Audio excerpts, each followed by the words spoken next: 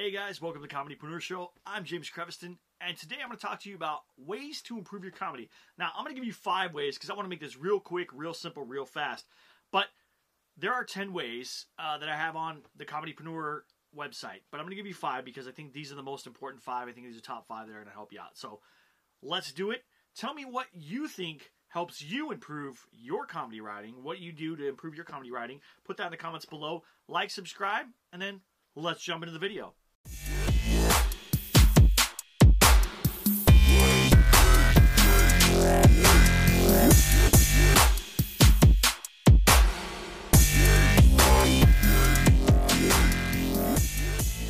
Hey guys, welcome to the Comedypreneur Show. I'm James Creviston. Today we're going to talk about improving your comedy writing and 5 ways to improve your comedy writing.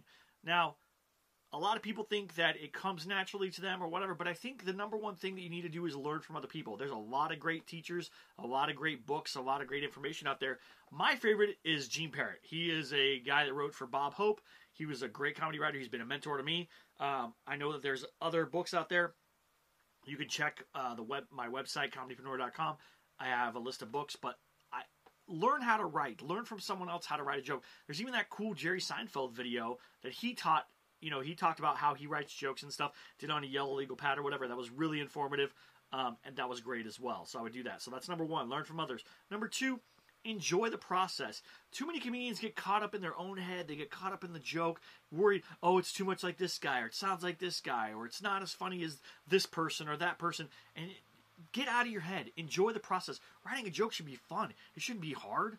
It should be fun. You should be trying to make yourself laugh, right? If you can make yourself laugh, then you can take that to the stage and make the audience laugh. So do that. That's number 2. Enjoy the process. Number 3, make comedy natural, not forced. So don't try to force a joke, right? If you're not a guy who writes dark jokes, don't try to force a dark joke because you think it's funny and you want to tell that joke. If that's not your style, if that's not your format, if that's not what you do, don't force it. Try to keep it within your own natural style, your own natural comedy. That's what makes the best comedians. If you notice, the best comedians are ones that where you feel like, oh, that's natural. That's who they are. That's what they talk about. That's what they do. So do that. Make it natural. Number 4, write simply. That means keep it simple, right? Setup, punchline, tag. If you can do that thing all day long, you can write joke after joke after joke after joke. Another guy that I like, Jerry Corley, he talks about doing that. Set up, punchline, tag. Set up, punchline, tag. I mean, literally, you keep that going, you can keep people rolling and laughing all day long. It's amazing. And then, for number 5, this is the most important because, honestly, too many of us get lied to. We do. We have family and friends who don't want to hurt our feelings. We have people in our lives who say, you know, I don't want to talk bad about what you do. I don't want to say anything that's going to hurt your feelings. Find people who are going to be honest with you. Get their honest feedback. Tell them the joke, right? If they go, it's okay. Or, I've heard something like that from this other guy. Or, I don't think so. That's not good. That's not funny. I don't know why you think that's funny.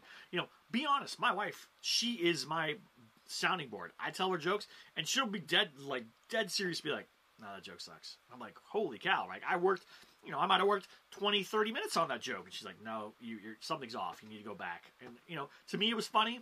To her, it's not. And she's harsh. She's my biggest critic, but she's also my biggest cheerleader. So it's a good thing. So make sure you take time to do all those things. You're going to be able to do what you need to do to become a better comedian if you're honest with yourself. If you have honest people around you, if you practice and you work at it. These things are not going to come easy. Comedy is not easy, but keep grinding, keep working at it. Watch more videos like this. Not only my videos, there's a bunch of other videos out there. Watch those videos. And then also, like, subscribe, and comment. And thanks for watching. Have a great one.